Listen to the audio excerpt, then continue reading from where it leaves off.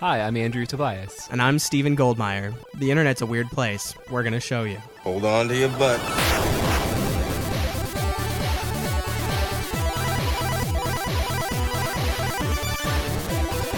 This is Hold On to Your Butts. I'm Steven Goldmeyer, as usual. And this is Andrew Tobias, as usual. Welcome to episode 3. This week is mostly about television. First, we're going to talk about something weird that happened on Kitchen Nightmares and also on the internet afterward. And then we're going to talk about the imminent return of Arrested Development and the internet's role in all of that. Finally followed by our listener feedback and then our internet things of the week. So let's get started.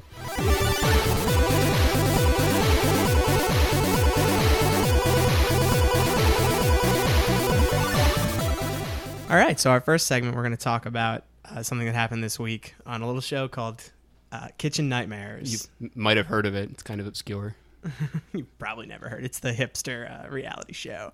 I actually don't really know how popular it is. I don't know if it's like a runaway. It seems like the kind of thing that would be popular. You said that there's like lots of seasons on Netflix, right? There are, a lot so of it's seasons. Totally popular. And people know who Gordon Ramsay Right. is. So, and I think this episode actually got even more attention than most of their episodes. Right. So first, I guess we could go through a chronological rundown of what happened. Yeah, give us the Cliff Notes version. So the Cliff Notes, in the beginning, God created heaven and earth, and also Gordon Ramsay. Go on. And many years later, Gordon Ramsay started a show called Kitchen Nightmares, and it's my favorite reality show. And who's Gordon Ramsay? Gordon Ramsay's a British chef who I guess is great at being a British chef. He has a bunch of accolades and stars and whatnot, and he parlayed his restaurant fame into television fame by starting a show.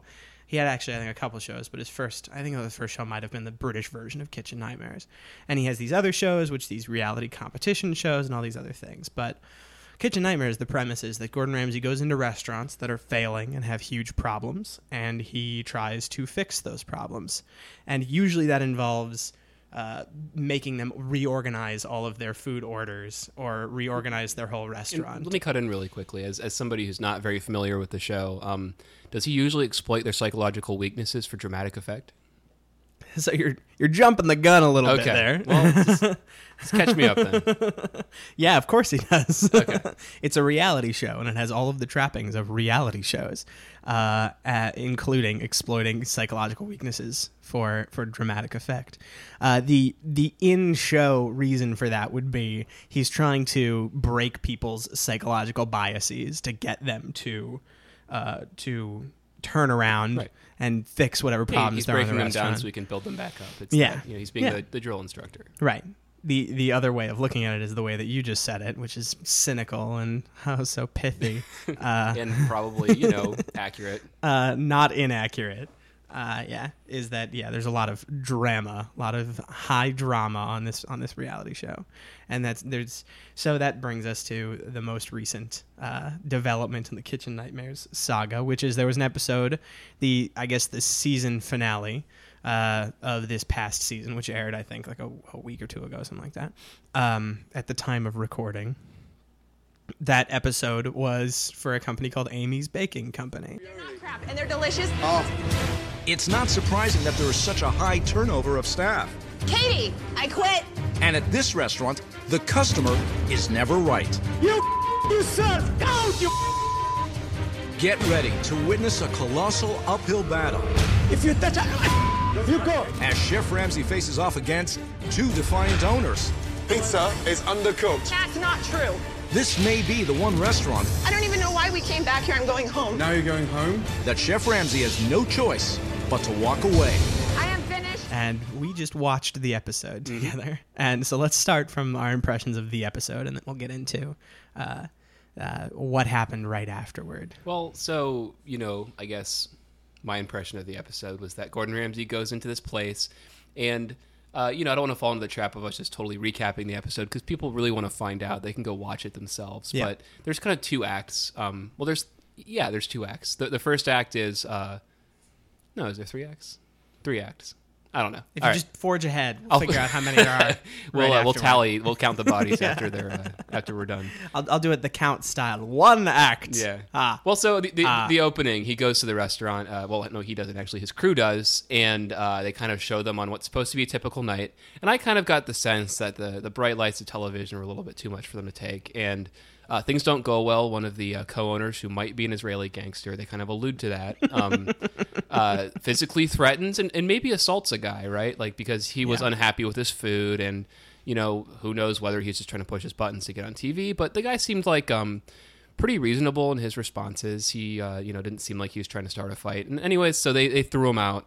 And I guess we read on the internet afterwards the producers had to buy everybody's lunch or dinner or whatever. Right. And so that's the phase where they kind of just, this is the what the village looks like, you know, kind of before they come in and fix everything. And so the next act, which I love that you described it as this is what the village looks like, because it paints this picture of like Gordon Ramsay, the white British man, wanders into the backwards village. Yeah, it works well to think about it that way, actually. It's not inaccurate. Yeah. So second act, by my count, Gordon Ramsay shows up. So he eats the food. It's bad. He sends it back. He tries to, critique it kind of in a pointed manner. They don't take to it very well. Then he and the show sets up the psychological dynamics that he complains to the husband, but he won't tell the wife what's going on, so she doesn't know what the problems are. So there are a lot of little miniature sort of dynamics. But then he starts rabble rousing, which I thought was pretty interesting. He actually goes to the entire audience, or not the audience, but the customers, and says, or audience, depending on how you're. And so it was the two affronts were one. They kind of intoned that the pasta they're serving was fresh, when in fact it was out of some frozen bag or something, right? Whatever. And the second thing was that the employees, the wait staff, weren't actually tipped. And so he goes and announces that in his little haughty British way, to everybody. Would you believe me if I'm not going to do a British accent, it would be bad. Would you believe me if I told you that these employees aren't even tipped? And well, I wouldn't tip them. No. Oh my. So he's kind of, he's making a scene, right? And of course, that upsets the female half of the couple who owns this restaurant, and she's also the chef. And so she starts, I think she starts kind of fraying a little bit under the pressure, and she's really defensive, and basically he storms off, says, I can't help you guys. I think just fast forwarding and stuff. Yeah. The episode ends with Gordon Ramsay saying, for the first time in Kitchen Nightmares history, I'm doing the right thing, and walking away. What a good guy. Yeah, and it's really dramatic, and to say nothing of all of the things that can be said about Gordon Ramsay's attitude, and about his I'm going to save the world, and I'm the hero, and all that. Putting all of that aside, things got way more interesting right after the episode aired, because apparently it was recorded back in Christmas last year, and it just aired this not too long ago, and that's when things, for our purposes, got really interesting. So one thing we didn't mention about the setup is offhand, the wife of this restaurant owning couple mentions that a few years back somebody came into their restaurant and wrote a really scathing Yelp review about the pizza Marguerite or whatever. Yeah, Margarita. Very, very specific. They recalled it instantly. They did, this one instance, which as we investigated afterward makes some sense. What she did, she says something like, we struck back, we retaliated.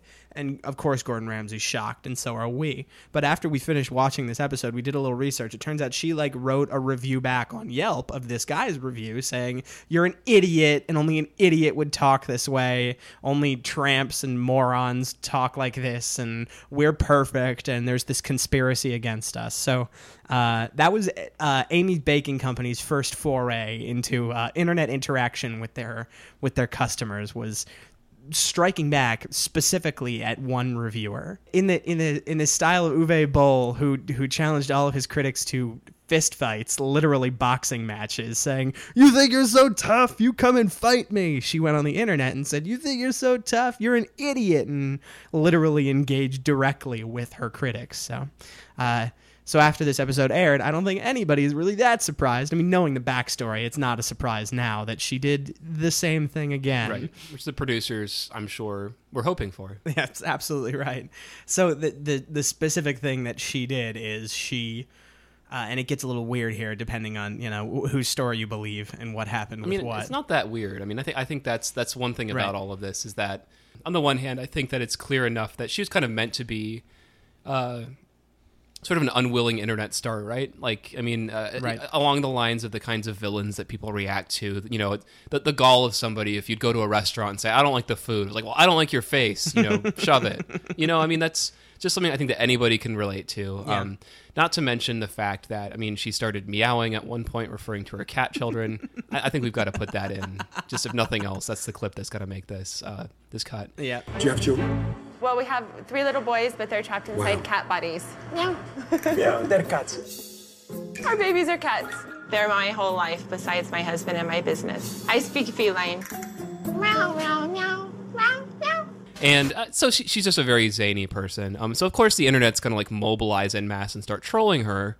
And then, yeah, I mean, so then somebody maybe hacks her Facebook profile. So whatever. that's where it gets weird, is because the Facebook posts go from "we're going to reveal the truth" and our food is actually really good, and this show manipulated us.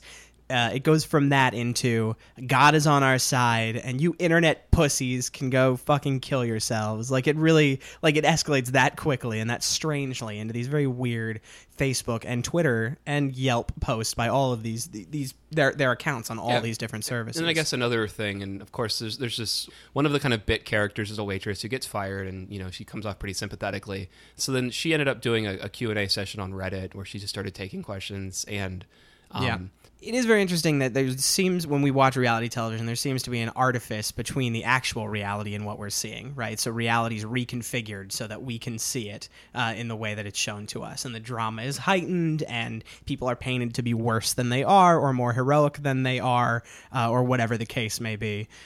And it's very interesting in this case that after this woman has been painted as a person who's a little unhinged and has a very weird way of dealing with her criticisms, comes back and in trying to say we were portrayed unfairly, shows that she was probably pretty accurately portrayed as somebody that can't deal with criticism. Right. So that's something that can't happen on, say, Lost. The villain on Lost isn't going to pop up on your computer screen a day later and be like, yeah, I am the villain and I'm the worst. This is when a character from a TV show that even reality television that we're skeptical of how real it is. This is something that ties it into the real world and makes reality television. Reality television's become the main staple of television nowadays. It's become the kind of show that's getting made more than any other kind of show. And that kind of makes sense because as we move more towards the internet as an anchor for people to engage with each other in a very real way, it makes sense that reality television is going to use that hook to get into our brains and get into our quote-unquote real world more easily than fictional television would. What's unclear to me, though, is that before the Margarita Pizza Review guy, the hater and the bloggers and all of those, the forces of evil in this narrative, in her narrative, anyways. The news anchor person said that it got pretty positive reviews before, and then and then it turned down a bad path after that. And so I guess what I'm trying to say is that, I'm sure it was always like a pretty bad restaurant, right? But was it really remarkable? And so is it fair to take this mediocre restaurant and then just kind of pull it out of thin air and then put it in front of the entire internet to kind of just savage, until they lose interest, which probably would pretty quick, right? I mean, unless there's a grand opening scheduled for Tuesday, which might kind of initiate some additional interest, I guess. But, so she's a mentally unstable person, obviously, and he's a violent seeming, I don't know, it seems like a dysfunctional couple. Right. And, we're lifting them up for the collective scrutiny of what kind of feels like bullying to me, right? Well, are they just being scorned like they deserve? Those are a lot of questions. Not trying to put you in a box. Just the way I'll start by responding to that is to say that these are people that called Gordon Ramsay into their restaurant. Right, they did sign up for this, knowing that he had cameras and a national audience, with, according to them, the intention that he's going to show the world that the Yelpers are lying and they have a good restaurant.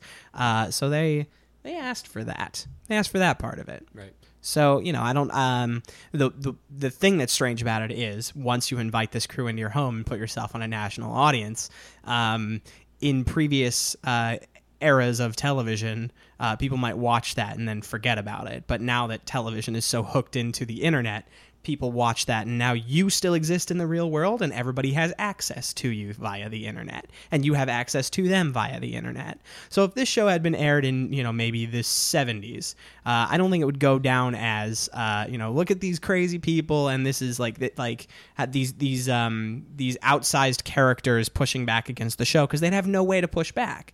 So I don't know if describing it as bullying is the right thing to do. Do you think they're empowered then? I think that's true. If this show had aired in a pre-internet era, there's a chance that it would be just forgotten just as quickly, but then the voice of the owner would never have come out in this whole thing. They just presented how they're presented on television, and that's the end of the game. Here they get a chance to present themselves accurately. Maybe the reason this story is so interesting is because the accurate presentation is so similar to the one that was on the show, and it's still so entertaining, right? It's like the show is still continuing. It's like when they shut the show down, it was just the end of, I don't remember how many acts we settled on, but the end of the first 3 acts, and now we're in that 4th act that takes place after the cameras stop rolling, and it's still the same characters, and it's still the same conflicts.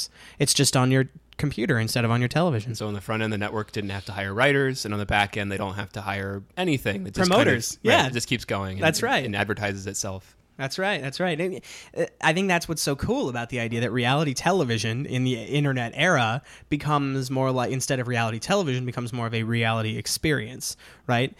Interestingly, there's another show called Bar Rescue, and I don't want to get into too much detail about it, but basically this guy who's like a jerk with a New York accent wanders into bars and says, "You're throwing money away, pouring these kind of shots for people, and people are walking out of this place," and he's just a big jerk. And then he gives the restaurant a big makeover, and he says, "This is how you're going to make your money."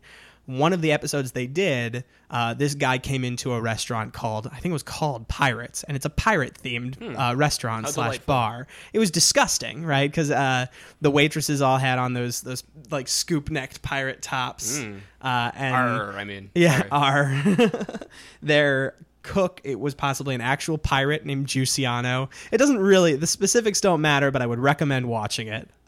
This guy came in, the Bar Rescue guy came in and said, "You're not making money this way. We're going to remake your restaurant." He turned it into something he called, I think, the Corporate Bar. Right? And the logo was a guy in a suit with no face. He just whitewashed the whole thing down to just the most faceless, meaningless thing that he could to kill this woman's dream. It's so crazy. It's so crazy. So here's the coda to the story is that my brother, my sister lives in Baltimore, which is nearby where this took place, and my brother was in town to see my sister, and they went to this place, and they went to see if it stayed the Corporate. Turns out it went back to being a pirate bar.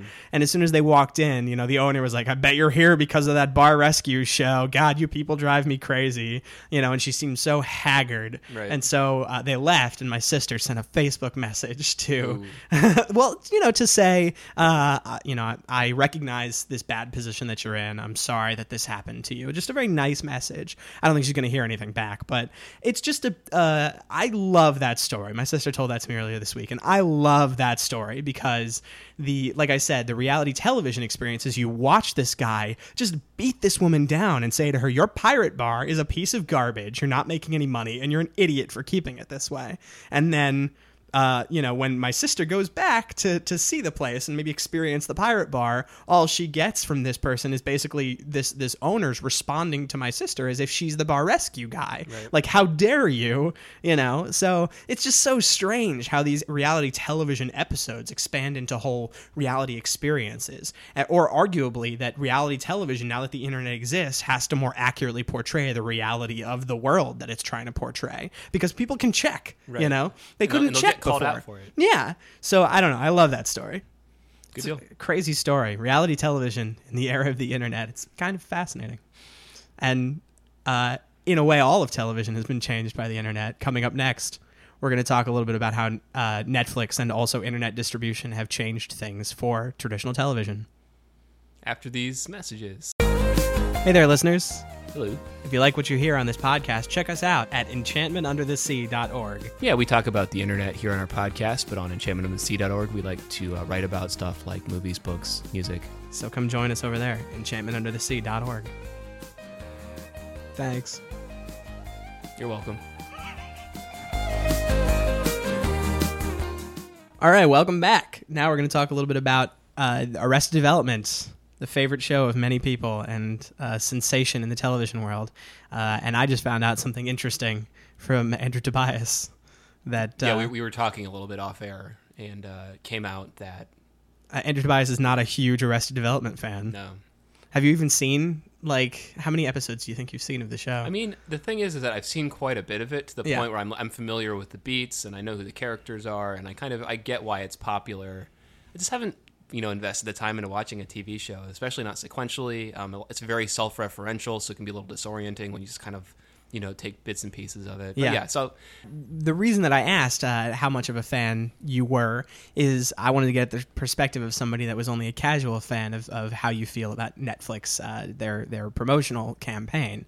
So I'll start first by doing a little background. Arrested Development was a show that was on Fox, and it was 3 seasons, and then it got canceled. Right. Its 3rd season was cut short, and it got canceled. And it's kind of funny you called it a sensation earlier, because it kind of wasn't, right? it wasn't. It is now. That's what's so interesting about it. And that happens, I think, with a couple of TV shows, which we'll talk about in a minute. But pretty soon after the show got canceled, it was inducted into some new classics TV Hall of Fame. And critics were just losing it over how good this show was. And then it got canceled. Around the same time that it was getting all this buzz, it got canceled. And there's a lot of stuff there about, the interplay between popularity and critical goodness, which is, a whole can of worms. But the most important thing is, as all of this buzz of how it's such a great show was spreading, people started watching the show on the DVDs. Started, buying the DVDs and watching this show in huge DVDs, how quaint. Yeah. Yeah, watching the whole show at once on DVD, and then eventually watching the whole show at once on Netflix, which, a lot less quaint, a little more modern. Right, current. Yeah. So that's sort of where the show stood for a very long time, is people would just eat the whole show up in one go on Netflix. And there were always these rumors, is there going to be a movie or something like that? But people always just wanted more of this show. And because the internet, we're now getting more. And there are a lot of reasons why the internet has led to this show coming back that have to do with marketing, testing audiences, and also distribution platforms and stuff like that. But one result of it being an internet thing that's coming back is that, at least as far as I can tell, it's everywhere on the internet. Netflix knows how to advertise its internet content, and they have done all of these things on the internet to advertise the show. Andrew Tobias. Somehow they completely missed me, right? Where have I been? And that is fascinating to me. Why do I feel like I'm bombarded by this stuff? And you have not seen any. It's so interesting to me. I'm not as into the internet as you are, right? I guess that maybe somebody told them that I'm not such a huge fan. The word is spread. I bet somebody told them. Andrew Tobias is only a casual fan. Yeah, well, and maybe it's not so great that I probably 1 in every 20 times when I tell somebody my last name, they're like, "Oh, like Tobias Funke, ha ha ha, an Alrapis," and I'm like, "Yeah, not a big fan of the show, but I know what you're talking about." 'Cause that's all I can really say, So. Yeah. So one of the things the show has done is Netflix has allowed the show to do, which on the 3rd season DVD of Arrested Development, there's a segment where David Cross is dressed up in one of his ridiculous costumes, and it's sort of a candid moment where the cameras are rolling, but they're not filming for the show yet. And he's just railing and saying, "How do you not make this show a hit? Critics are raving about it. It's winning awards. This show is everybody loves it. How is it not the #1 show in America?" And he finishes his rant by saying, "The problem doesn't lie with us here in acting and writing, it lies with marketing." And so the key is to get people to want to watch a show that is also being called brilliant. And so that's, to me, the real success story of Arrested Development, is that now that the internet campaign to get more of it made has worked, Netflix has marketed the hell out of it. There's going to be a whole new audience that wasn't watching it originally that is watching it now, which is partially because of the time that people have had to watch it on DVD, but also partially because Netflix knows how to market this thing. They really do. And they've set up a banana stand in Times Square where people can go get free frozen bananas. bananas in the run-up to the show, you know, and they're moving it around and taking the banana stand all over the place. It's so smart. Fox was doing none of these things. And part of that might be that Fox didn't think there was any money in doing this kind of thing. But, you know... I mean, where's the money that Netflix is making from it? I mean, that hasn't been determined, right? Not yet, but I imagine in the weeks afterward, we're going to get all these crazy statistics like this many millions of people watched the Arrested Development new episodes on the first weekend. This many, you know, million people signed up for new Netflix accounts over the past month or whatever it is. You know, those numbers are going to reveal themselves, and I have no doubt they're going to be good. Yeah, and I think they might be trying to shame people into actually buying their own accounts and not just sharing with their friends. Right. You know, but I'm still not 100% clear on what the upshot is for Netflix as an organization, because, you know, they're not selling advertising. You know, there's no commercials. Yeah. You know, the people who are watching Netflix probably already subscribers, but I'm guessing that they're hoping for some kind of, they're trying to build their brand as being this kind of relevant, this culturally relevant force. And then at some point in the future, you know, step 2, question marks, step 3, you know, bags of money. So, but yeah, Profit, I think it's interesting to point out that it's not entirely clear how they're going to take advantage of this yet. What do you think? What do you think is a way that they can leverage this into? I have my theories. Why don't you start? Another thing that Netflix has done recently is they did this thing called House of Cards, right? Perhaps you've heard of it. Nah, I haven't watched it, but I've heard of it, and I'm sure most people have at least heard of it. I've seen it, and a lot of people really like it. My criticism is, as I found, pretty withering of it, but it's a decent show. It's something that people like, and it's you know, it's stylish, and it's you know, it's right in the sweet spot of like the demographics of people who watch TV shows on the internet, I imagine. So the key to House of Cards, which I've been saying to so many people I've lost count, is House of Cards is a show that has been designed for you to like it. House of Cards is that means you, listener. That means you, Dave. Let's hope. Do we know somebody named Dave? I don't. I hope someone named Dave is listening. Okay. Though, 'cause, unlikely, but possible. It would be great. Okay. Dave, this show has been designed for you and also all of your friends, because Netflix has been monitoring what you watch on Netflix and how you watch it. And Netflix has determined when you watch shows, you watch all of them at once. You watch whole seasons. And Netflix has determined that you like this kind of actor, this kind of show, this kind of whatever, and has combined all those little bits of data into ordering a show that's designed for you to like it. Right. So it's kind of funny that so what does it mean about Arrested Development? Because it's a show that's actually it's a known property that they're kind of picking up. It's a little weird, right? It is only a little weird, but the reason it's not weird at all is because ordering more episodes of Arrested Development is kind of the definition of a thing that is designed for people to like it. That's got a huge built-in audience. Our research shows people like shows like Arrested Development. Yeah. What can we possibly do about that? I got an idea. Let's make more Arrested Development. It right. seems so simple. So right? there's a huge risk, right? Well, there are two risks, and the first one is not so huge. So I'll start off with it. I think that it's very likely that, as you know, for as long as network television continues to be a thing that people talk about or even think about, there's going to be a risk that every time a show gets canceled, there's going to be this annoying period of like a curtain call where everybody just stands up and claps, and then, you know, you're not sure if they're going to come out, and you just kind of everybody looks at each other, and it's been like, you know, in the purpose of the metaphor, like 5 minutes, and you keep clapping like idiots, hoping to keep, you know, and so. But the house lights haven't been turned on yet, right? Because that's key. Is the show's creators are also trying to create this illusion, you know. But yeah, go on. But yeah, so that could just be, especially in you know, the time it actually takes to put something like that together. Whereas it takes the band approximately, you know, 30 seconds to turn around and walk back on the stage. It takes a couple of years to get people back on board. Sure. You know, or whatever. Who knows? But whatever it is. So, but what do you mean that's a problem? Well, I mean, it annoys me, so maybe it's just a problem for me, right? Like, it feels a little disingenuous where suddenly canceling a show becomes this thing where they're hoping to kind of trigger this organic fan experience, and it just becomes something that, you know, oh, they're canceling the show again. Okay, so our role is now to write, you know, to get and start writing petitions and stuff like that, or whatever, you know, or just complaining on the internet, right? But it seems like you think the thing that's going to go away is permanent cancellation. And what I think is going to go away is the model for broadcasting this stuff in the first place. It's not going to make sense to a company to throw money at three seasons of something, then cancel it and wait and see if it'll come back. No, they're going to not throw money at anything until it gets the kind of support it needs to know they already have an audience built in. So this is a rewrite of how television shows get ordered and how pilots get made. One thing that I thought was really interesting this past week is I saw on the news on my feed reader, I think it's ABC, or it could be another network, Fox, who knows, picked up Joss Whedon's S.H.I.E.L.D. pilot, the TV show about S.H.I.E.L.D. But the news that it was picked up was kind of shocking to me because it seems so obvious that if you're going to give Joss Whedon all this money and you're going to cast all these people, obviously that show is going to get made. But it still had to go through this process of making a pilot, getting seen by people, getting okayed. That all's going to go away. And we're going to get to a point where they know that something that's based off the Avengers is going to make enough money that they can just make it.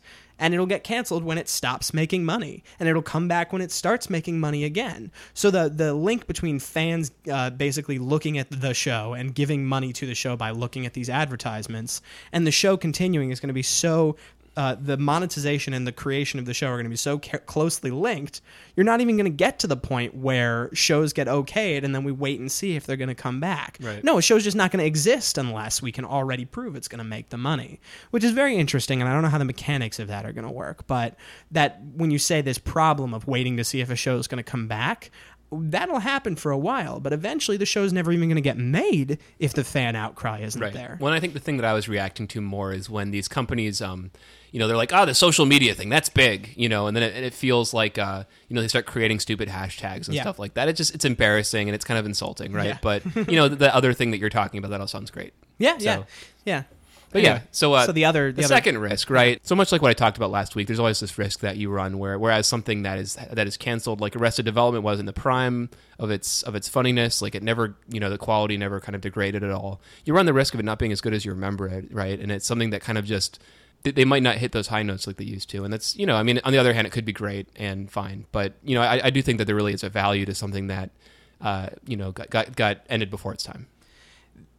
This is my pushback on that. There are people that say that the third season of Arrested Development was starting to get lazy and not as good. Obviously I'm terrified because there's a good chance it's going to be not as good. There's a very good chance. So is that a problem? Is that a problem? Yeah. No, I still have the first few seasons. I was a diehard Community fan, so I know what it's like to have the show that you love transform into something that doesn't seem like the show that you love anymore. It's fine. We have to deal with that. This is a weird world we live in now where a show can continue and become this weird new thing. That show Up All Night, they changed it from single camera, no laugh track show into a multi-camera laugh track show with the same cast and same premise, but an entirely different feel from one season to the next. It's just a totally different show, and it's got the same name, the same marketing team, the same stars, and the same fans. This is the world we live in now. It's crazy out there. TV shows can become something entirely different, over the course of one night, and we don't get to push back against that.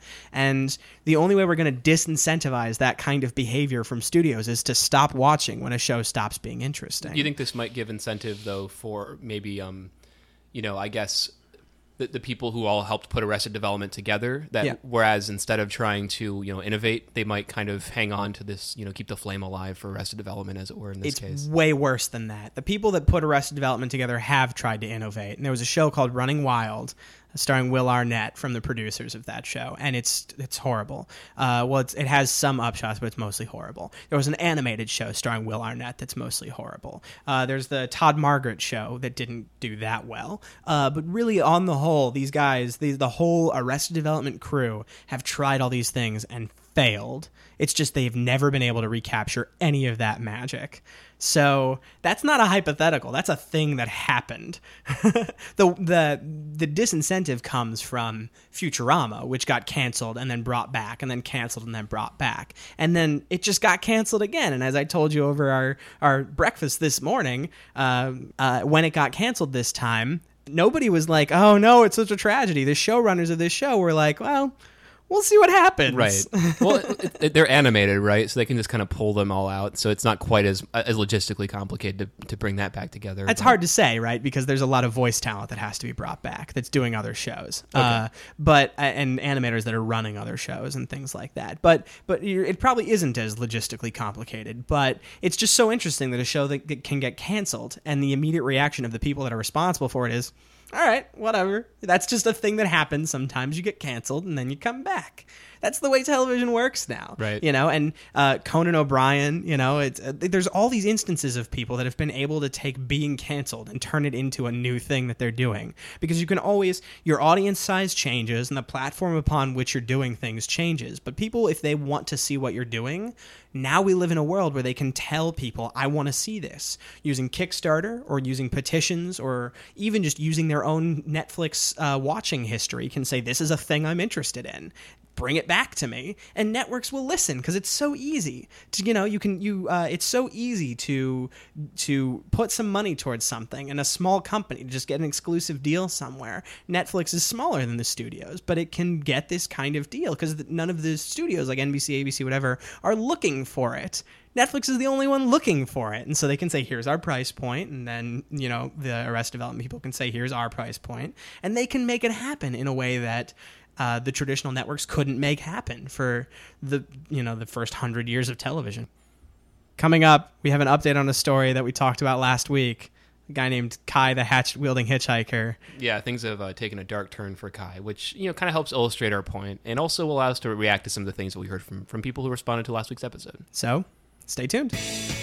Would you like to hear your project talked about on our podcast? Well, we're looking for quote-unquote advertisers. Yeah, we'll stick it right here in this spot, whereas instead of us talking now, we'll feature your thing. Send us an email at staff@enchantmentunderthesea.org. Let us know, and your product or your project might get featured here. Unless it's Cialis or a Nigerian banker who has money stashed away. In that case, you can call me personally at not gonna give my cell phone .com. It's not even a phone number. All right, so we're back, and we're going to mention a little bit of listener feedback we got since last week's episode. Again, thank you everybody for sending in any comments or thoughts that you had. As usual, if you want to give us any comments or thoughts, there are many ways to do that. First, get it to either of us personally via Facebook, email, whatever, Twitter. But also, you could send your comments via email to staff@enchantmentunderthesea.org. And finally, maybe the easiest way is just leave a comment on the post at the Enchantment Under the Sea blog where you maybe found this podcast in the first place. And we will respond to those comments, hopefully, in next week's episode. So for our feedback this week, we're going to start with Catherine from Dayton, Ohio, who took some issue with the way that we described Charles Ramsey in last week's episode. Charles Ramsey, for those of you who may not remember, is the neighbor of the Cleveland kidnapper who kept 3 women in his house for 10 years. He was eating his McDonald's, had a colorful and profane way of describing it, and the rest was history. So that's right. And he became internet famous for his colorful and profane way of describing his heroic deeds.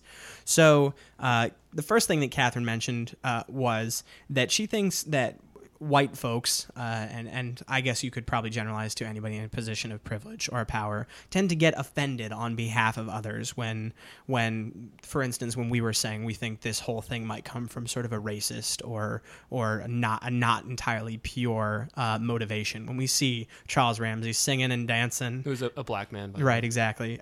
We see him singing and dancing, and then we say, oh, well, there's maybe a problem with us treating him in a way that's pandering to him in some way. So. Catherine's point is sometimes the people in this position of paternalism, of power, can say,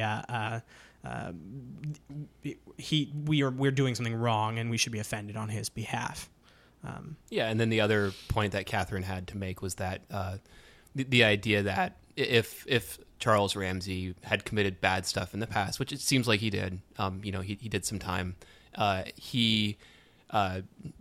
she felt that we said that may have made him a bad person. And I think that we wanted to make clear that there's really no bad people. I mean, there are maybe a few, right? But by and large, they're just complicated people. And there are people who do bad stuff, and there are people who do good stuff. And society may label somebody who does bad stuff as being a bad person, but, there's obviously always a duality to that where maybe one day's domestic violence abuser or whatever, committer, could be the next day's hero.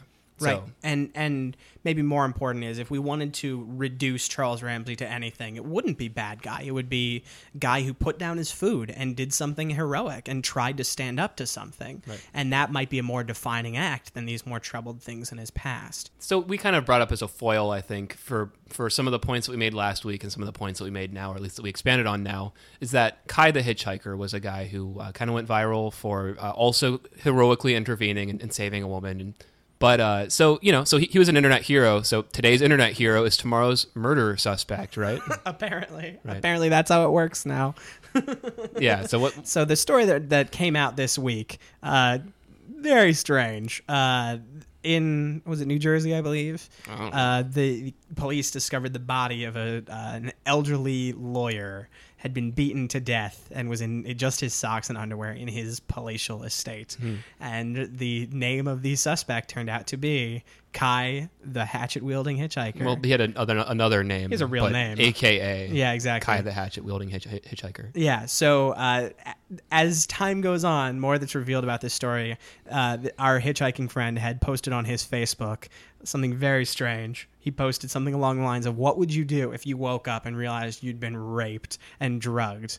You know, what would you do in that situation? Or something like that, Yeah. right? Turns out he posted that maybe right after he allegedly had a day-long sexual tryst with this elderly lawyer. I guess. And that's Fill in the blanks. that's right? the way. Well, that's the way the story's being told by Right. the cops and by the media. Is that Kai had apparently been picked up by this lawyer, and then they had a long day of sexual activity. Kai left, then he came back, and that's when things went real sour, and the guy got beaten to death, allegedly by Kai, the hatchet-wielding hitchhiker. Do we like Kai better as kind of a delightful interloper, or I know that I personally, I'd rather him not be this murderer, right? Like I'd rather him just kind of be this guy that kind of I'd rather keep him in the context where we originally found him. But I guess there's always potentially. But don't forget, the context we originally found him was beating somebody to death.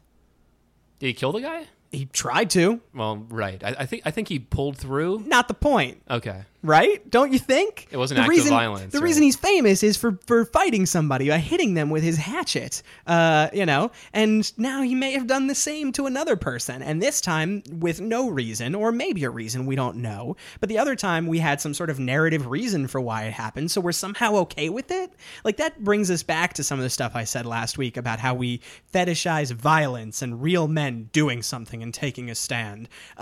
It comes from the same place as beating a man senseless after a weird sexual tryst. It's all just this violent tendency, this violent behavior, and I don't know how I feel about the whole thing. It all makes me so uncomfortable because I don't want to call somebody a hero for being violent. And that brings us to our final segment, our internet thing of the week. Andrew Tobias, what do you got? My thing is Canadian astronaut Chris Hadfield, also known as, apparently, the commander of the International Space Station, who saw fit to record himself combining two of my favorite things, which is science in that kind of conceptual, spacey, fun kind of way, and David Bowie.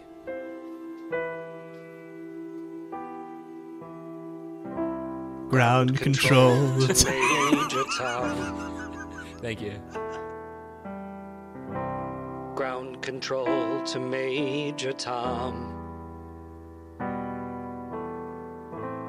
Lock your Soyuz hatch and put your helmet on. 10. Ground control to Major Tom. So anyway, he did record himself recording the classic David Bowie song Space Oddity, and proved that you actually can get stuff on the internet from space. Who knew? It's amazing. Very cool. Mine this week is a little game called Social Roulette. And to play Social Roulette, all you do is authenticate your Facebook profile through the webpage, and there's a 1 in 6 chance that this webpage will entirely delete your whole Facebook profile. So Really? it's Russian roulette for your Facebook profile. That's okay. So you can get your kicks and not like splatter your brains everywhere. Exactly. But that's almost as bad, I guess. It's to some so people. smart because it makes you think about how valuable your life is versus how valuable your Facebook profile is. It's real good. And I haven't played, obviously, because I like my Facebook profile. Can I start with a Google Plus? Oh man, I wish. If you could assassinate your Google Plus profile, I think the line would be pretty long for people that just don't care. Yeah. All right. Well, that takes us to the end of our show. Thanks for listening. If you have feedback for us, either leave it on this post on our Enchantment Under the Sea blog, or email us at staff@enchantmentunderthesea.org, or get it to us any way you can, and we'll try and respond to any listener feedback we get for next time. And Daves, take care of yourself, Daves. These are the Daves I know. These are the Daves I know. These are the Daves I know. These are the Daves I know. David Hoffner. Hold On to Your Butts is a production of enchantmentunderthesea.org. Your hosts were Stephen Goldmeyer and Andrew Tobias, editing by Stephen Goldmeyer.